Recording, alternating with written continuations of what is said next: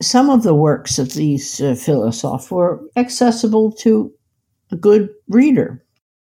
And therein lies an enormous change that occurs in the 18th century, where the books of these sorts of what we call major thinkers are available. They're often available through newspapers, for example. You have the appearance of the daily newspaper in the major urban centers of Europe. And you could go to a cafe and for free, you could get one of these newspapers tied to a chain so you didn't take it away. And all of this makes print culture and public space and civil society, it all starts blending in to create a space that is not the church, it's not your family, it's neutral. And you can fill it with your own ideas and the conversation with all your friends, etc. And that's where I'd like to find the people who are part of what I call the secular Enlightenment.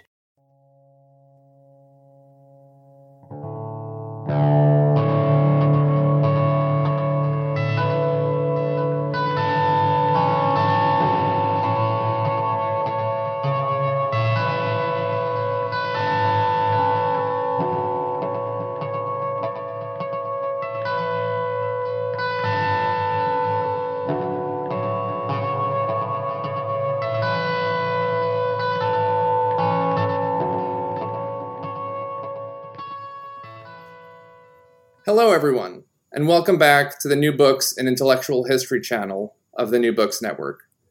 My name is Mark Malloy, and I'm the reviews editor at Make, a literary magazine. I'm talking today with Professor Margaret Jacob. Professor Jacob, who specializes in the history of science and intellectual history, is a distinguished professor of research in UCLA's history department. Professor Jacob's previous books have included The Radical Enlightenment, Pantheists, Freemasons, and Republicans, The Enlightenment, A Brief History with Documents, Clandestine Philosophy, New Studies on Subversive Manuscripts in Early Modern Europe, 1620 to 1823, and The Origins of Freemasonry, Facts and Fictions, among others. Professor Jacob's most recent book, and the book under discussion today, is 2019's The Secular Enlightenment, published by Princeton University Press. It is a panoramic account of the radical ways that life began to change for ordinary people in the age of Locke, Voltaire, and Rousseau. Welcome, Professor Jacob, and thank you for joining us today. Well, thank you for having me. I was wondering if you could begin by telling us a bit about yourself, both your training and the focus of your work. Well, I went to graduate school in the 1960s. And at that time, the main topic that so many of us were focused on was what happened in Germany. That seemed to be the burning issue that graduate students who are going to get their degree in history would want to concentrate upon. But in the course of all that, I developed a quite intense interest in the 17th century in England and then in the Dutch Republic. I was a student of distinguished historian of science, Henry Gerlach, and I was fascinated by Isaac Newton, as were we all.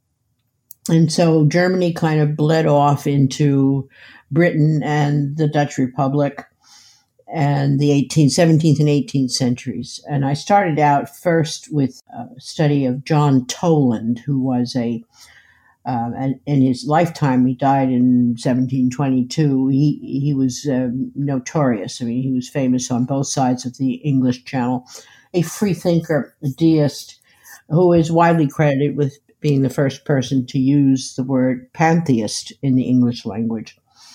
And so I went on from there. The Enlightenment sort of kept coming back, but I also worked extensively on the Newtonian tradition, the way in which it was applied to industrial settings.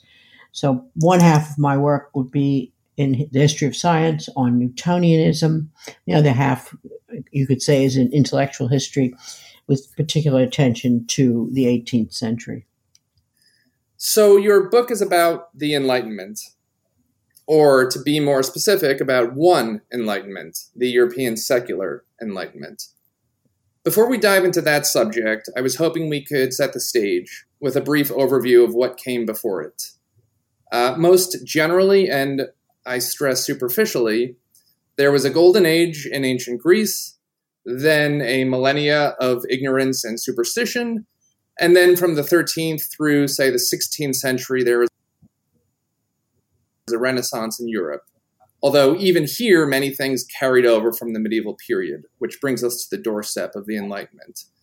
This is obviously a wildly superficial survey that ignores the last half century of revisionist scholarship. That said, perhaps it is a place to begin, if only because it is probably the closest to a general picture that many people have.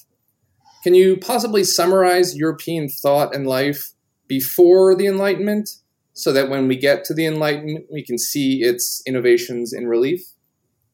Well, the one element that I would stress above all else is the importance of religion from the Middle Ages onward. Religion as a system of belief and practice, and also as a serious area for inquiry in the universities of Europe. All the universities were clerically controlled, whether Protestant or Catholic. The other part of the story of religion in European history is, of course, religious conflict. And the century before the Enlightenment, indeed, religion is at the heart of what goes wrong, if you want to use that term, in the century before the Enlightenment. And it is a period of intense religious controversy and conflict. Warfare between Catholics and Protestants, and between the Catholic Church and the various nation states that allied with it versus the Protestant countries. There are various shock waves that go on in this period. I would lay particular emphasis upon two of them. The first is the revocation of the Edict of Nantes in 1685.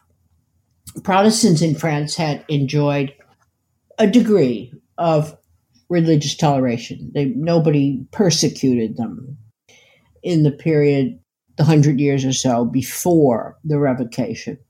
Then in 1685, Louis XIV decided that he had to have a state that was pure in religion, that it had one king and one faith. And that, of course, would be Catholicism. And so suddenly, in 1685, French Protestants were declared illegal. Now, what did that mean? Well, it meant you had to convert back to Catholicism, or you had to leave the country.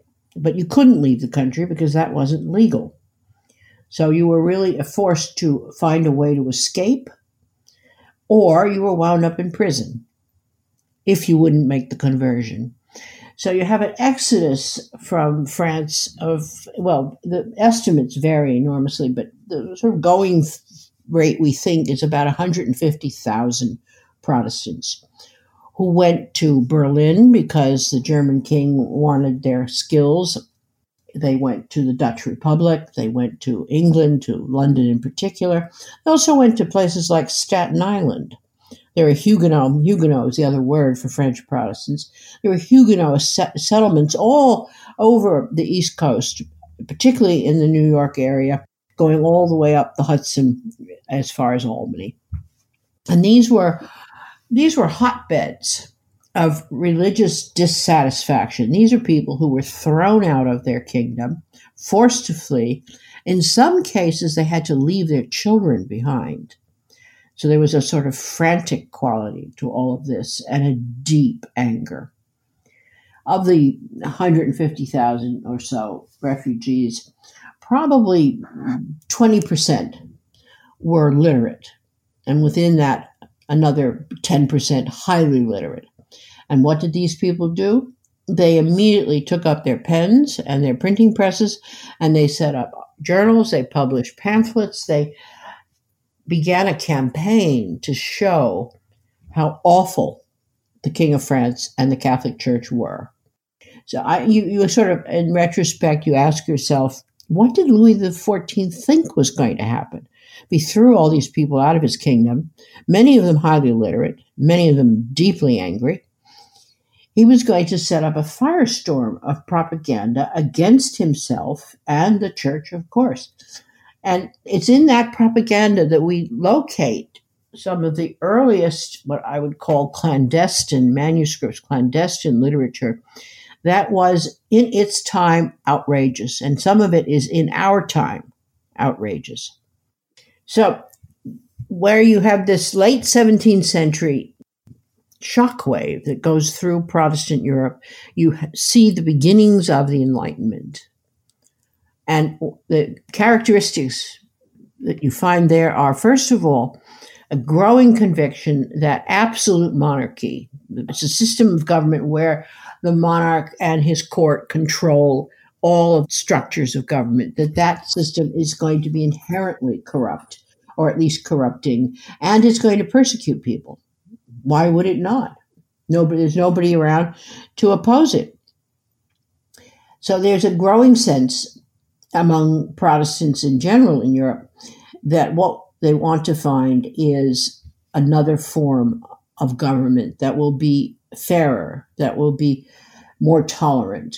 And of course, they look to England with its Act of Toleration that granted a limited religious toleration to all English Protestants, and of course to the Dutch Republic, where there was no official Act of Toleration, but where a considerable degree of religious toleration could be seen on the ground.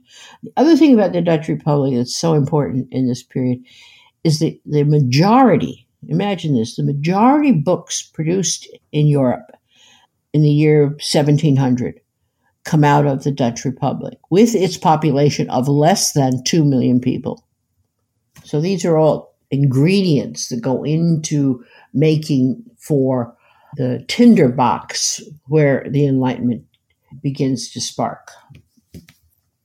My mother's maiden name is Guinan, and her family's from Ireland. And we think that Guinan maybe is Guinan, and that her ancestors were French Huguenots who fled France during this time. Yeah, it could very well be. My mother's maiden name was O'Reilly, and she was born in Ireland, but she was born in Northern Ireland, where Catholics were discriminated against in housing and jobs, all sorts of ways. And so she had a very visceral sense of what religious persecution was like. And her understanding of the world informed mine, to be sure.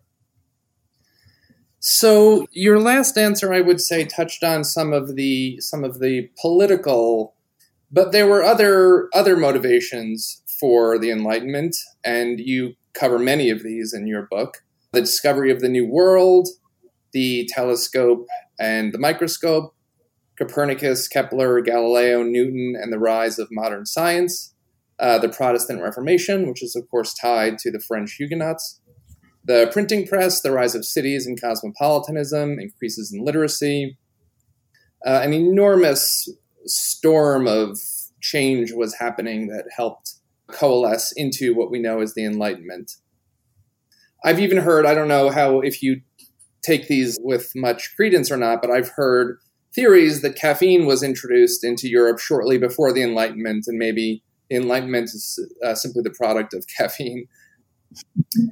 But if I were to ask you to expand a little bit on that, what are some of the more intellectual or some of the more general abstract influences that led into the Enlightenment? Well, undeniably, the new science, the science of Bacon, Descartes, and Newton, is absolutely fundamental. And what the new science does is systematically destroy the assumptions built into Aristotle's or scholasticism's understanding of the world. And scholasticism is tied up, again, with Catholicism. So you can't separate the new science from this general move away from Catholic thought, Catholic belief. And the other thing that I always say to my students is, imagine the impact if we really found knowable, real life somewhere else in the solar system.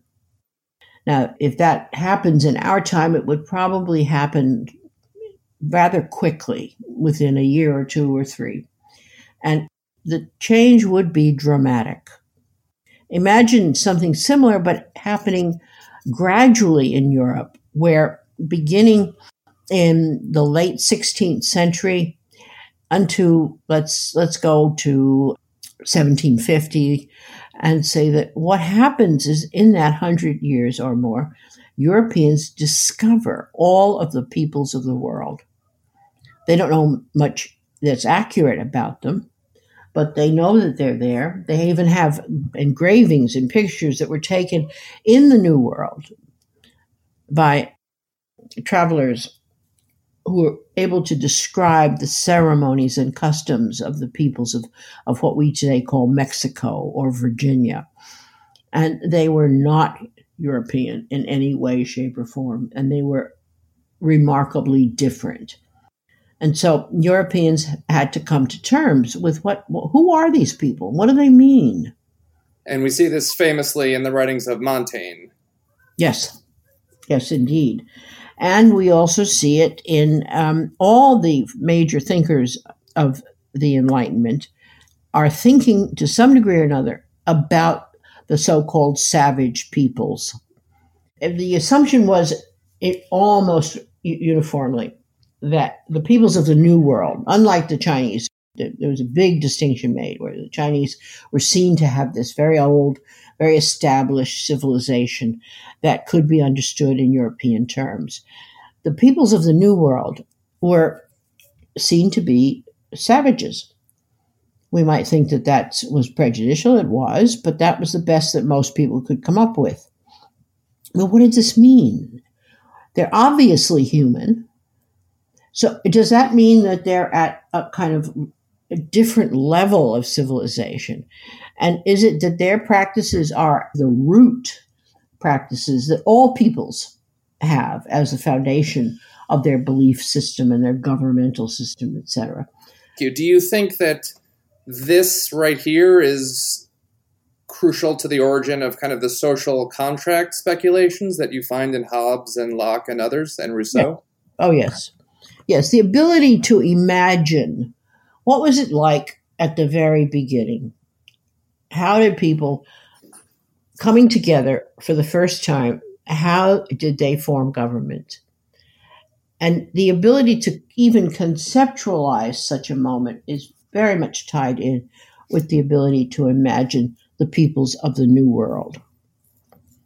I would also imagine among religiously minded figures, as we perhaps generally find in the lead up to the Enlightenment, that there was a sense of question as to whether these people had been neglected because they had never been introduced to the so-called, Word of God. Was there speculation around that? How come these people had been left out? Yes. Yes. Tremendous speculation. And it broke down, as you can imagine, by people thinking, well, the only thing to do is people who are so backward is to enslave them and force them to accept the truths of Christianity. But there were more liberal and enlightened thinkers who said, no, we have to try to understand. We have to come to terms. And so you get all of these variations in trying to wrap one's mind around a people whom you've never seen, because only the travelers had actually seen them, but about whom you read, and the number of books went up exponentially that talked about the travels of people who had seen and what they had seen and the shocking things that they'd seen and the very human things they'd seen. All of this was a cauldron for brewing up a new understanding of humankind. Is there any sense in which the technology of printing made an advancement in the years before the Enlightenment, or is the exponential increase in literature less a factor of the technology in printing and more of the desire to learn? I know you have a wonderful quote in your book from 1727, the Boston Journal Proteus Echo, that speaks of the curiosity of, quote, all mankind, which burns with an unquenchable ardor after knowledge. That to me seems to encapsulate much about the Enlightenment. So I was wondering, where does that come from? Where does that unquenchable ardor after knowledge that rings true of ancient Greece, I would say, perhaps of the Renaissance? Although that is maybe an unquenchable ardor for the wisdom of the ancients. But where does that unquenchable ardor after knowledge come from? That perhaps that is new. I'm not so sure that it's new. I think it's part of the human condition. I think what is new in the 18th century, late 17th century, is the ability to satisfy that curiosity. And there, the printing press is critically important. The other thing I would emphasize about the printing press is, first of all, that it could produce books that were incredibly elegant and expensive and lavish. And it could also produce cheap pamphlets that you could get for a penny or two. So there's this incredibly wide range of literature that comes available. And the other part of the puzzle in the importance of printing that we sometimes forget about is the importance of engraving. If you look at Descartes' Discourse on Method, one of the most important things in that book is the way Descartes can illustrate what he means when he talks about pain, for example, going from the fingertips up into the brain, and he has a child putting its hand in a fire and feeling this pain. The importance of the engravings also about the peoples of the New World that depicted them, well, in some cases, as eating other people and cannibalism and so forth. And this, of course, made people curious. It repelled people, but it also made them want to see more. Also diverse species, right? I think of Dürer's, I think it's a woodcut of the rhinoceros and other animal types that no one in Europe had ever seen before. Right, exactly, yes. Very important. So it's not just print, it's also pictures that could be reproduced cheaply. I mean, engravings, once you've done the plate, you can put these through hundreds and hundreds of copies. And all of that fed into the curiosity of humankind. And then not least, because you have these religious hatreds that are occupying much of Europe, you can have a huge pamphlet literature where you attack. Catholics attack Protestants, Protestants attack Catholics, both attack the Jews and the Muslims. And there was just an endless array of arguments to be put forward for or against one or another religion. I think when many people think about early printing, they think about, of course, the Gutenberg Bible, which I'm sure was an immensely time-consuming and expensive process. And perhaps they also think about the pamphlets. Mm-hmm. Martin Luther, I think Dürer was involved with that.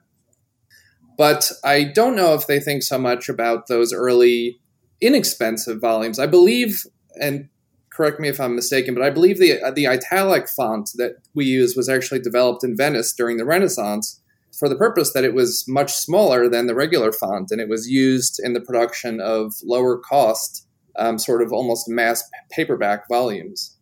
No, I didn't know that. That's interesting. One of the most famous historians of the previous generation, Elizabeth Eisenstein, wrote a massive 2-volume work called The Printing Press as an Agent of Change. It just remains one of the true observations historically that will hold out now for many decades to come, I'm sure.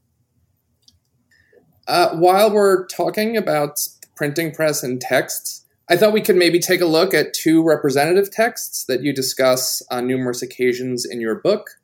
One is Bernard Picard's Religious Ceremonies and Customs of All the Peoples of the World. Those came out between 1723 and 1743. and Herder's writings. I refer in particular to Herder's Meditations on Civilizations, which you note, quote, display no commitment to European superiority, but rather a willingness to see all peoples as capable of intellectual creativity. Could you speak about these two volumes and what was so representative of them for the Enlightenment and also what was so radical about them? With pleasure. Bernard Picard, who was the engraver of the ceremonies and religious customs of all the peoples of the world, was, after Hogarth, the most famous, most important engraver of the 18th century. Immensely talented, and he got together with Jean-Frederic Bernard, and between them they produced 7 folio volumes. Now, a folio volume, I'm trying to think of, if you took your big computer screen and you turned it over so that it was more like a book, of vertically situated rectangle, that's the size of a folio volume. So these books were immensely heavy, beautifully illustrated, and expensive. In libraries, some of these would be literally chained, correct? To prevent them from being stolen. Yes, indeed. No, it wasn't obscure because it was so beautiful and so expensive that it was widely commented upon.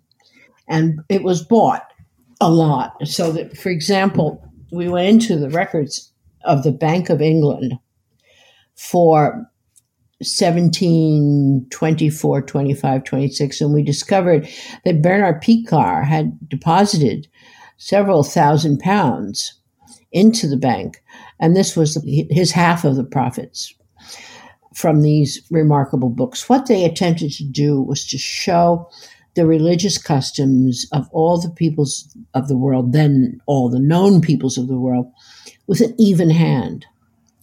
To say, look, they have marriage, they have death, they even have human sacrifice, they have burial, these customs are seen as simply part of the human condition. The vision is almost anthropological.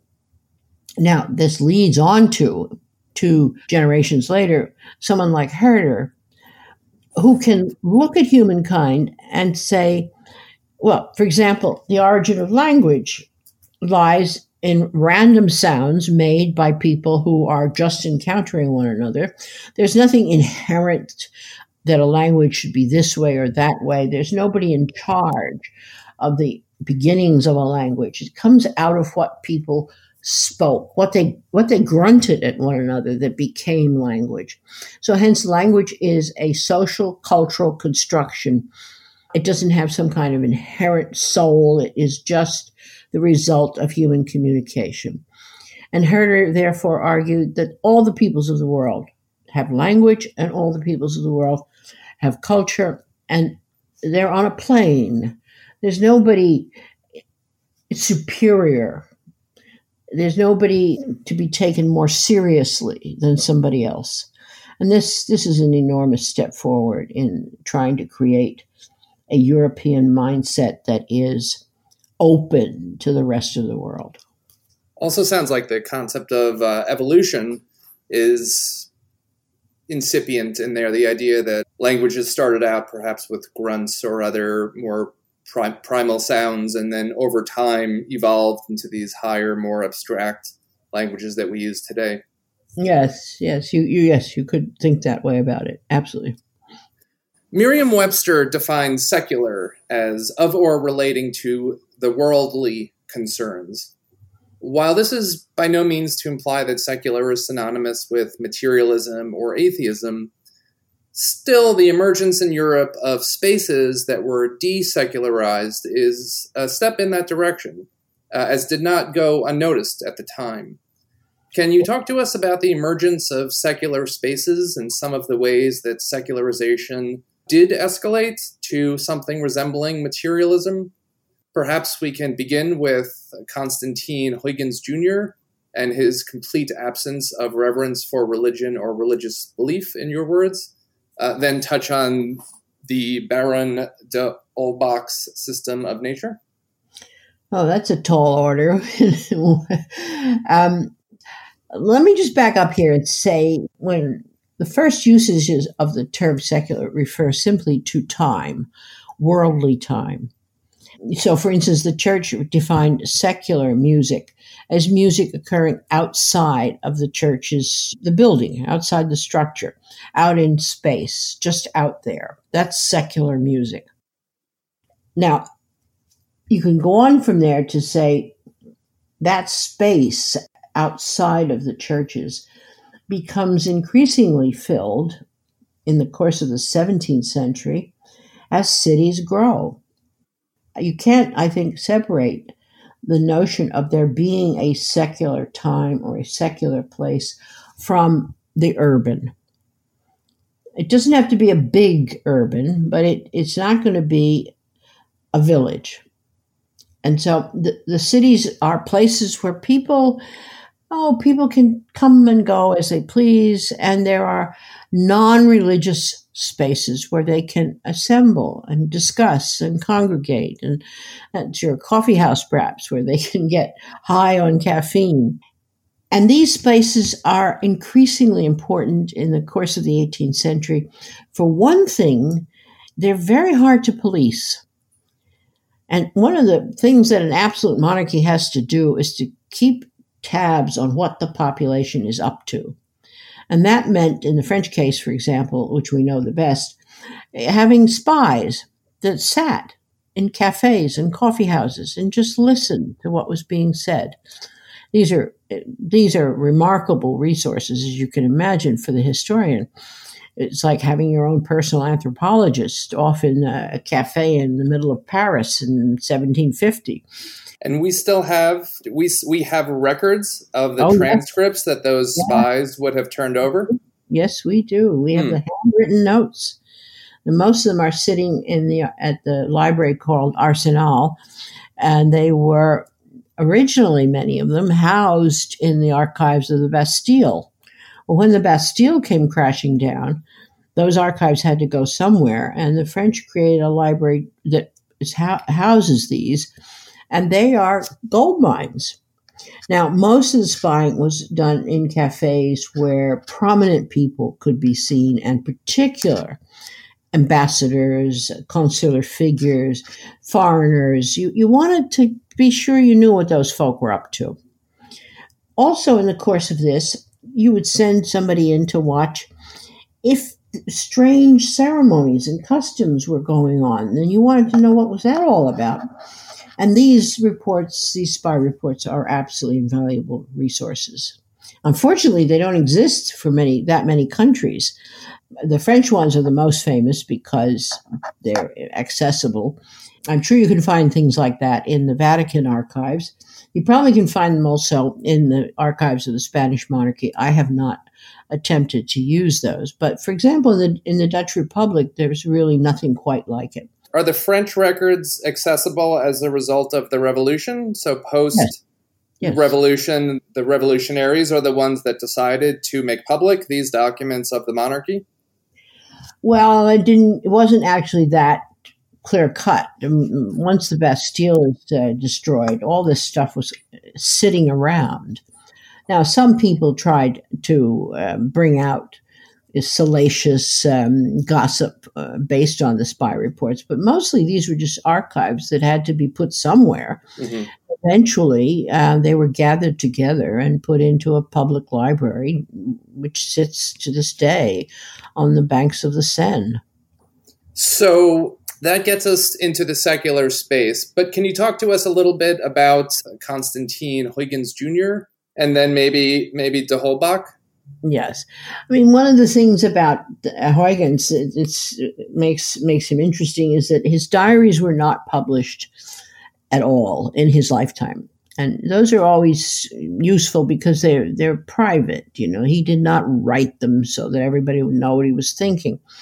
And the thing that's so striking about them to a historian, and now this is somebody who was involved in really high government circles. He was active in the court of William III, who became the King of England as a result of the Revolution of 1688-89.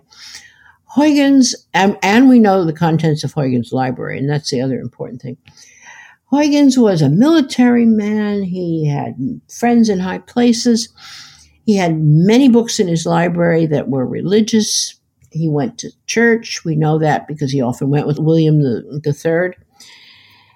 He never says a prayer in his diaries. He never talks about if he's going to go to heaven or hell, and he's worried about it. It all just seems to pass over him, rather the way a person we might know in our own lives, maybe our own lives themselves, the way we pass through the world without thinking much at all about a future life, a life outside of time, separate from time. And when you find a record like that from the late 17th, early 18th centuries, you think, wow, that's unusual. And such records are increasingly commonplace in the 18th century, where you can find the lives of people who are living their lives.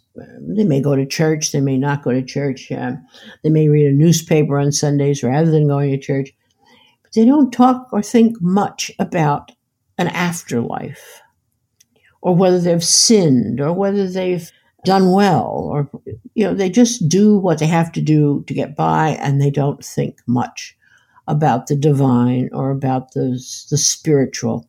And that's the kind of mind wherein the secular can abide.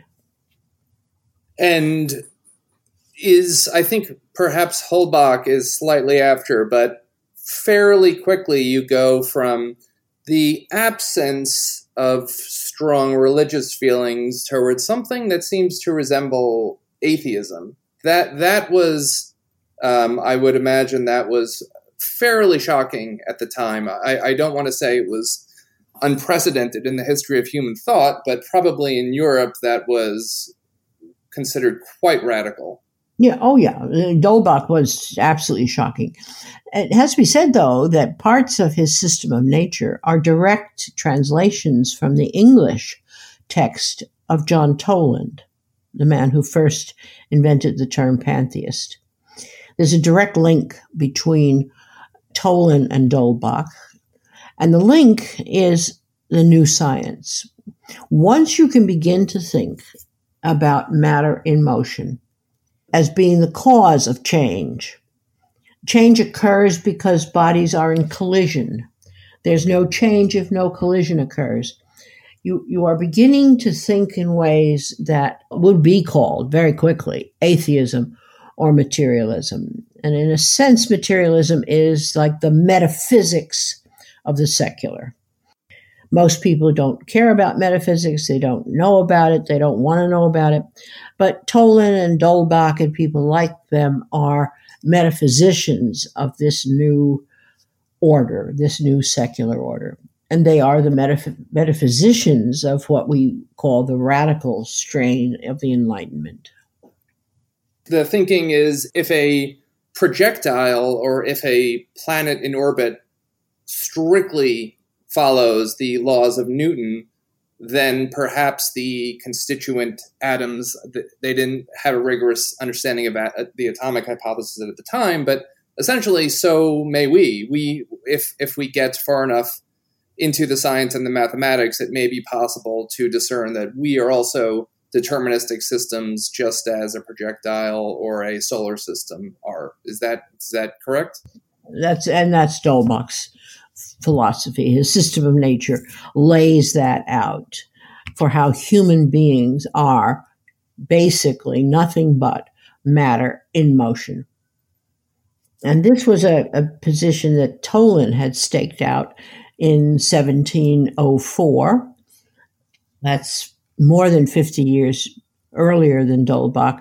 And we know that Dolbach knew Toland's writings because indeed, one of my first papers in graduate school was to discover, much to my amazement, that he had plagiarized vast bits out of Toland and put them in the System of Nature. And he was strongly influenced by the writings of Newton and the ideas of Newton.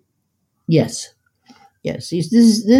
Remember, Newton explained to the world that gravitation, universal gravitation, which is an immaterial force, but it's a force, and it operates from the center of a body to another center of a body.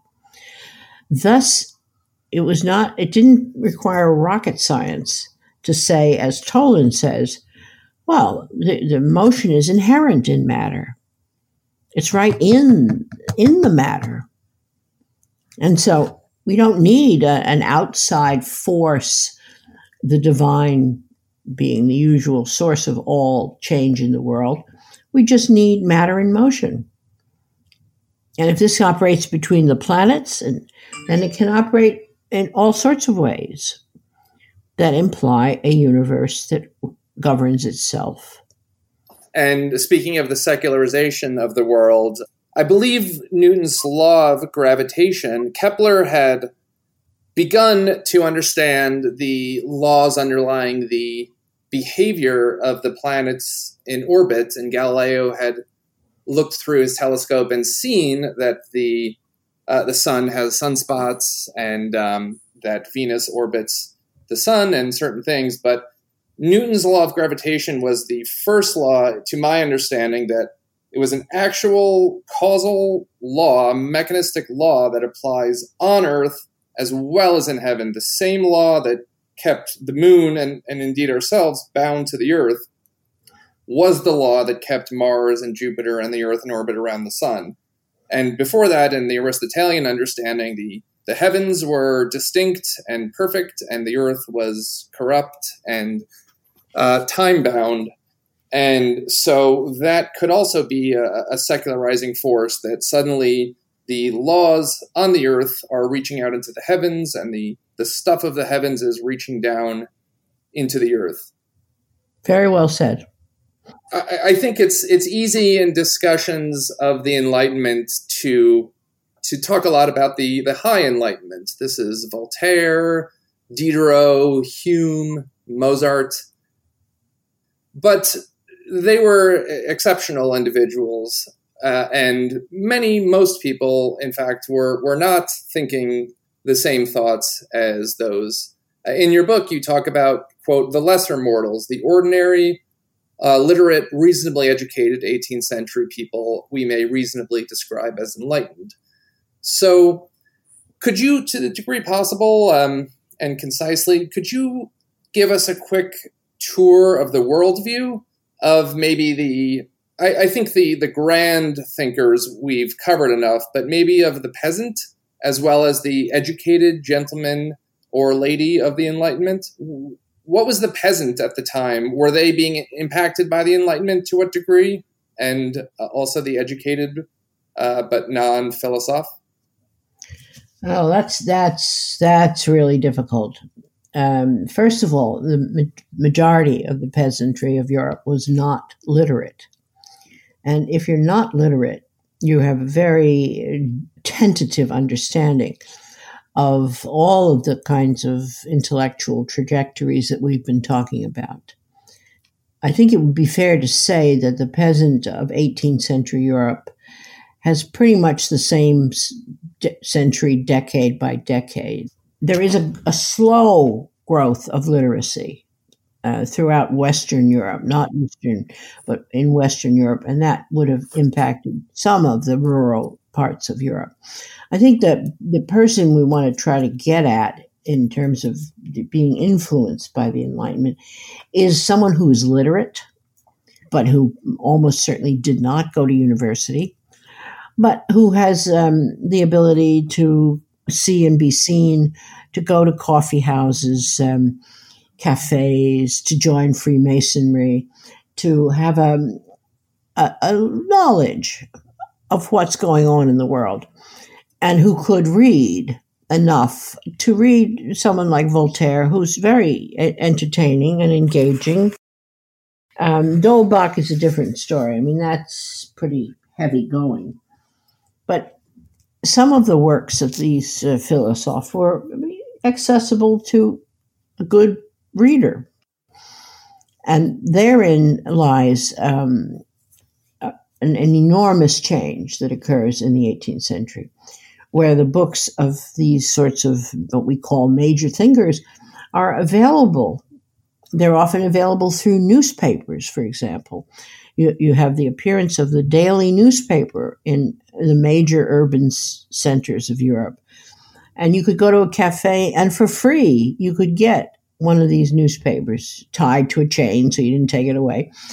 And all of this makes print culture and public space and civil society, it all starts blending in to create a space that is not the church, it's not your family, it's neutral. And you can fill it with your own ideas and the conversation with all your friends, etc. And that's where I'd like to find the people who are part of what I call the secular enlightenment. I mean, various people have said to me, when you say secular enlightenment, don't you just mean the Enlightenment? Well, yes, I do. But I write it in part to distinguish. There's been a tendency in the historical writing of the last 50 years to say, oh, well, there was a religious enlightenment, and there were enlightened Jews, and there were enlightened Catholics, and there were enlightened Protestants. And yes, this is true, but this is not the significant part of 18th century thought. It's interesting in your book, and this ties us back a little bit to the concept of secular time, and also to Huygens, although I can't remember if this is specifically true about Huygens, those journals that we find where people start keeping track of literally like the minutes when meetings are happening. And yes. I get the impression from your book that hadn't really happened before, where you'll see someone's itinerary and it'll say, 10 o'clock, I met with this person, 11:30, I met with this person. So the idea of also, I think your book literally uses the term time management, which of course is anytime you go to the airport, or there's all these self-help books talking about time management, but it's fascinating to think that those ideas start to enter into the discussion around this time. And as the secular is sort of leaving the minutiae, the crevices of people's lives, maybe it's that it's being stuffed out by just too much of the everyday world with all these meetings and having to keep track of the minute by minute time scheduling. Yes, in the sense that there's a bunch of things going on here. One of them is the growth in the quantity of timekeeping devices that are available in the course of the 18th century. Every place had a church clock, it sat on the tower of the church. Clubs and pubs and whatnot had clock pieces, timepieces in them. And you also have homes where you have wall clocks. But one of the things that's happening in the 18th century is the appearance of the pocket watch. And if you sit down, as I did one summer, and go through as many diaries as I could find in the British Library, you begin to see a pattern. In 1700, I'd say, the vast majority of people will say, my daughter was born this morning, and we took her to church yesterday for the first time. In the middle of the 18th century, you begin to see, my daughter was born at 8 o'clock in the morning. My son came home at 4 o'clock. And then you begin to see people saying, I got up at 7, I shaved at 7:30, I took a walk, I went and visited my friend, and I came home at 11:30. And you think, wow, that I could have written that diary, And that sort of time management, it's happening because, first of all, you can tell the time. You've got something that tells you what time it is. But also you have now a kind of awareness of time that is fed by the technology, but it's also, I think, fed by what I would call a secular impulse, a desire to keep track of what you're doing with time, in order to use time effectively. Talk to us about clandestine literature, also known as forbidden books. This is a recurring topic in your book. When you are speaking about clandestine literature, you're often speaking of pornography. Has the term pornography always referred to what today we think of as pornography, or was it more of a catch-all term that referred to everything forbidden? And what was the role of clandestine literature in the age of the Enlightenment? First of all, the clandestine literature is very much a byproduct of hostility toward the clergy and the aristocracy, the court. Some of the earliest clandestine literature we have, and it really dates from the mid-17th century onward, is set up as narratives, stories about people behaving badly in court, in church, etc. And one of the ways they begin to behave badly is doing things that can only be described as pornographic. And in the earliest of these books, and they're all published anonymously, nobody knows who's behind them. The government spent tons of money trying to find out who published such and such. The other thing that's going on here is the engravings. So you have these books that describe the sexual act, for example, between men, between a man and a woman, between two women, and to do this with an engraving, in case you left anything to your imagination. This is what is the earliest pornography, and it remains today at the core of pornography. Now, the viciousness and violence and whatnot has also intruded into the genre in the 20th century, but it does not begin as violence. It begins as, well, to use the catch-all phrase that one of my students said, pornographic books are books you read with one hand. It was a very naughty thing to say, but it was good. It's true. True then, true now. Could you tell us a little bit about the widow Stockdorf? Oh, Lord heavens. Widow Stockdorf. She was a wonderful discovery. Of all of them, one of the most fascinating characters in your entire history. Again, she's in the Bastille archives because they have an arsenal, the Bibliothèque Arsenal. They have the records of the prison in the Bastille where people were sent for doing all kinds of things. And one of the things you could get caught doing was buying and selling bad books, naughty books, outrageous books. And the widow of Stockdorf migrated all the way from Alsace, from Strasbourg. She was actually a German speaker, in the company of two abbés. So the abbés are a secular form of clergy. And she's a book dealer, has a library, a libraire. She's a bookseller in Strasbourg. She also sells around Europe. She has big clientele in Maastricht at the southern tail of the Dutch Republic. She goes to Paris with a shopping list and her two abbés. And what is she looking for? She is looking for every book that you could put on a list of bad books, naughty books, books the authorities are trying to get their hands on.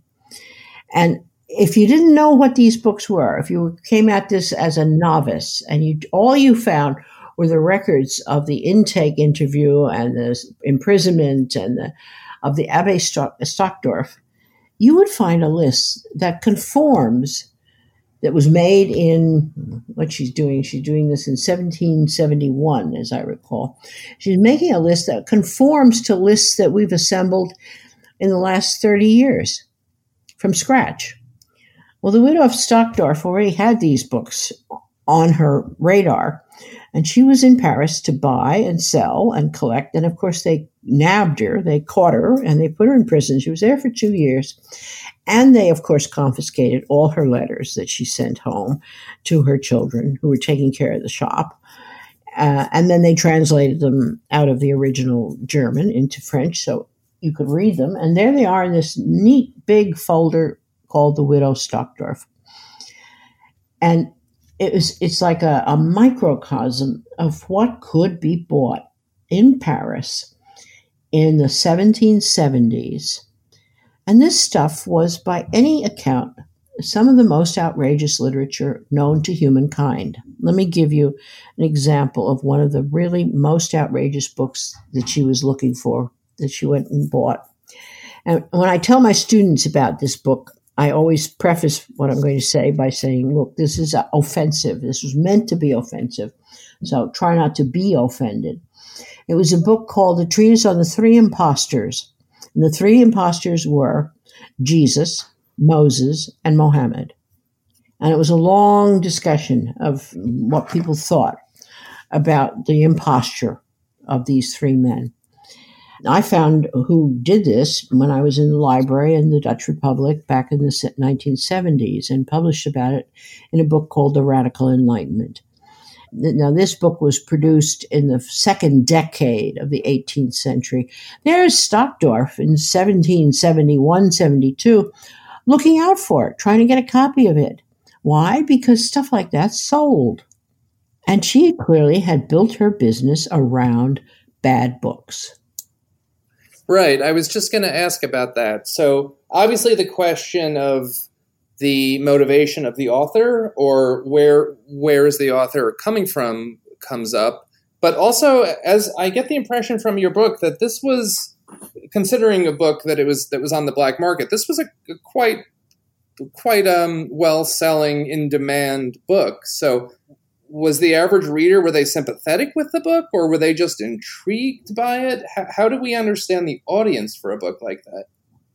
Well, these are the big questions that people who work on clandestine literature ask all the time. We're always trying to find who's reading this stuff. How much is it selling for? Is there a network? Can we piece this together? And the one thing we know, we're fairly certain, and this was work done, 70 years ago, is that the major thinkers, people like Voltaire and Diderot and D'Holbach and Herder and so on, they knew this literature. They'd had their hands on these books. The other thing we know from inventories of the major American and European libraries is that this stuff was widely circulated in the sense that you can find a copy at the New York Public Library, probably several copies, the Boston Public Library, the Library of Congress, the British Library, the Royal Library in The Hague, the Sorbonne, et cetera, et cetera. So this stuff was out there and people talked about it.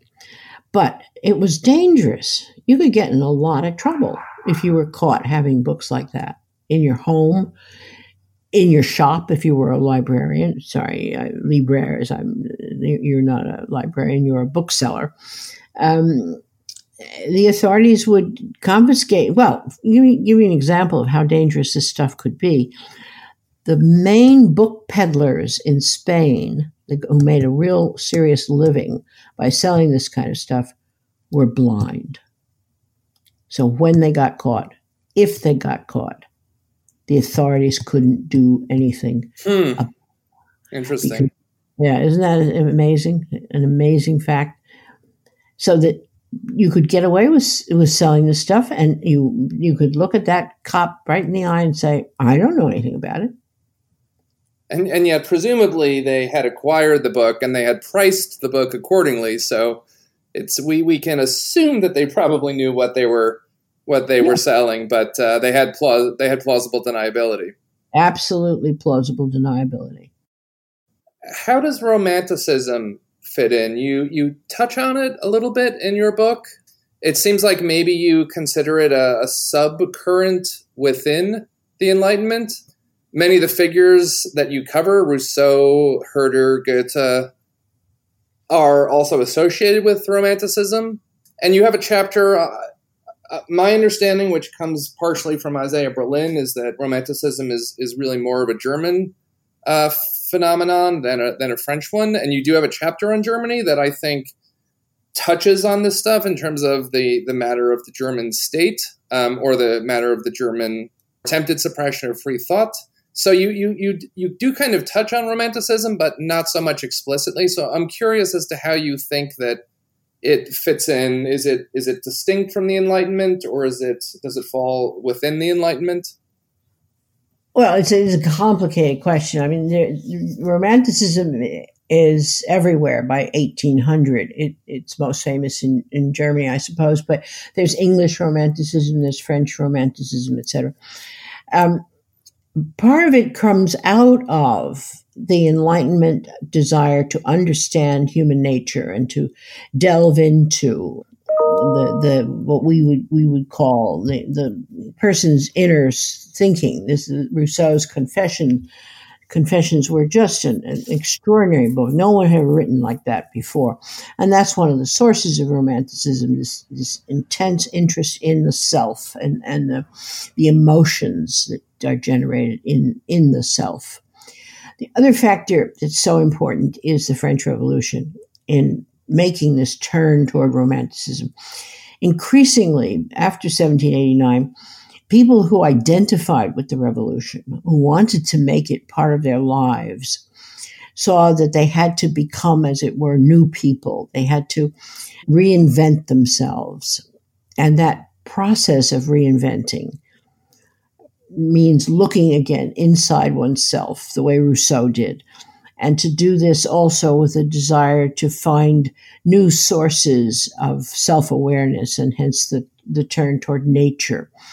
And also the repudiation of established authorities, to go for something that is separate from the people who claim to be in charge and who control thought and who want you to do the right thing and who are generally repressive.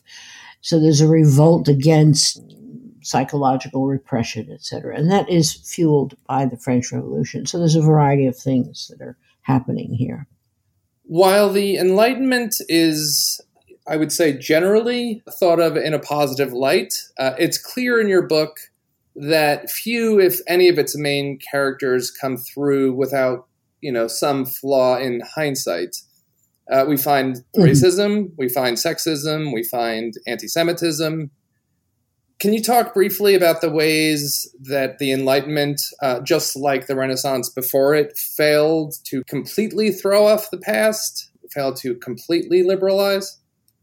Well, all we need to do is think about our own situation at the moment. We have people in authority who are racist and sexist, probably anti-Semitic, although they keep that hidden on the whole. And even, I will add, even in hindsight, in 50 years from now, our leading liberal minds may come to have seemed blind to certain things. But yes. It is true in the Enlightenment that not just certain populist political leaders or whatever, but some of the leading liberal lights were blind to things that today seem fairly striking, just blatant anti-Semitism, sexism, and indeed racism. Not all Enlightenment figures were anti-Semitic or racist to the same degree. So if there's anything there that you think is worth touching on. I think that those flaws are absolutely present throughout the 18th century, but then they're so much with us today that it'd be very hard to trash Voltaire, because he definitely said anti-Semitic things, no doubt about it. I think one of the things I believe in the last 4 years have taught us is that there's no escaping. You have to have people who think their way out of these boxes, and if they don't think, they wind up repeating some of the same horrors that are currently being repeated. So, I mean, remember when I went to graduate school, 1960 to 64 to 68, there was not a tenured woman in any major American research university. Not one. Right, incredible. Not Harvard, not Princeton, not UCLA, not Berkeley, not Stanford, not one. I was taught by wonderful men. They were terrific teachers. They were great intellects who would openly say to me, this department will never hire a woman. So in that sense, we learn kind of the same lesson in reading your book as we have recently with political developments, wherein in some ways, compared to the Renaissance, say, we saw great progress to the Enlightenment. And likewise, from the Enlightenment, in some way, we've seen great progress to the present day. But in other ways, some of our demons stay true through that entire history. Right. What this should tell us is that we have to all the time be looking out for those demons and put them back in whatever bottle they came out of, or dump them down the sewer or whatever, but just get rid of them as fast as we can, because they'll come back. And that was, despite their blindness in places, that was part of the Enlightenment project, correct? I mean, they did have a sense of liberalism and of progress in terms of social things. So they were, in their own way, in their own time, they were working on this project. They just weren't able to bring it to completion, just as even today we have not been able to bring it to completion. Right. But remember also, they had clear targets. All these European countries had aristocracies. There was somebody, by their dress, their manner, their speech, you could identify as somebody who thought or believed that he or she was better than you. And clergy who were in privileged legal positions as well as moral authorities, etc. In other words, there was people all around you could look at and say, well, do I think this guy's such a big deal? Is he really superior to me? By contrast, I think 50 years from now, for example, I believe people are going to look at us and find it unimaginable that we actually had people die because they didn't have health insurance. And we'll find that, I believe, completely unimaginable 50 years from now. But that's why we have to think about these inequities as broadly as possible, because we could look back on the 18th century and say, oh, it's easy for them. They could see the aristocracy. They could see the clergy. Yes, but some of them chose not to see it. Right, correct. So there are things we just don't see that someday we will see.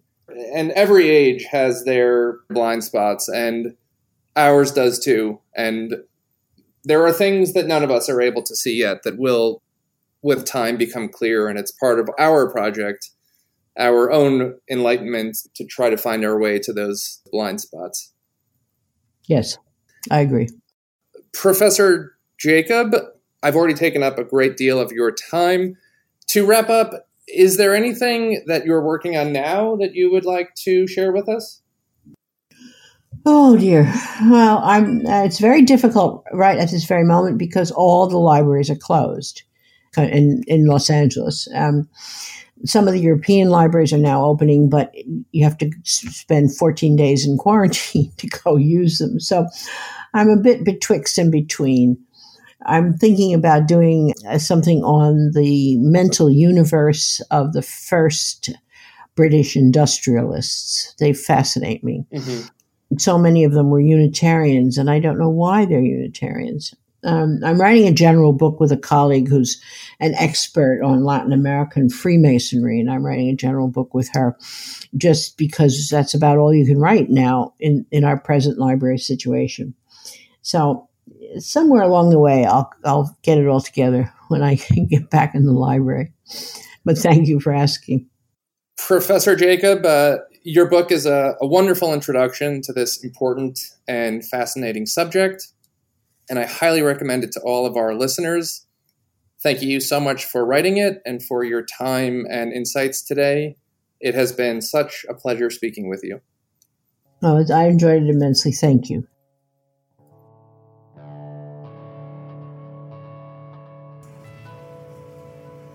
I hope you've enjoyed this conversation.